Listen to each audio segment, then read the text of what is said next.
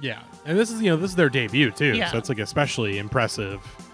But I don't, yeah, like again, because I mean, they obviously Somewhere We Know was their first single, so like, was this a band that like got signed in sort of the post Brit pop wave or something? Like, is this one where they had like a good live reputation or like had like a really good demo that was getting passed around that got them signed? Do you know anything about their history, Lily? Well, the impression I got from like a little bit of a cursory like Wikipedia dive earlier is that like they pretty much had a demo that was going around, which was Somewhere Only We Know, and it ended up in the hands of I'm seeing here the guy who signed Coldplay.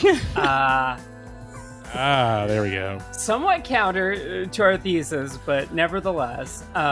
So yeah, it's also weirdly, I'm realizing now, a very Radioheadish story too, and that it's like they all just went to school together and played in the band.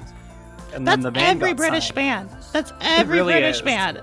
We were just schoolmates. we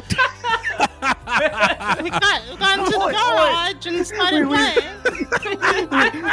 we done started band while we were in the academy.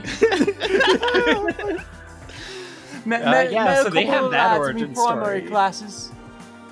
Don't ask about any of our dads, okay? You don't want to know. And that, I would argue, is also like a critical touchstone to sort of like understanding Keane, is just like how, and I think part of the confusion around them is just like how extremely, not even British, but just like very Euro they are in their aesthetics and their sensibility. Mm-hmm. They're just lads making music. They're just lads making music, and yet the fact that they're like weird Euro lads making music allows for a lot of strangeness that you would not have gotten like if this same band was sort of incubated in a different environment.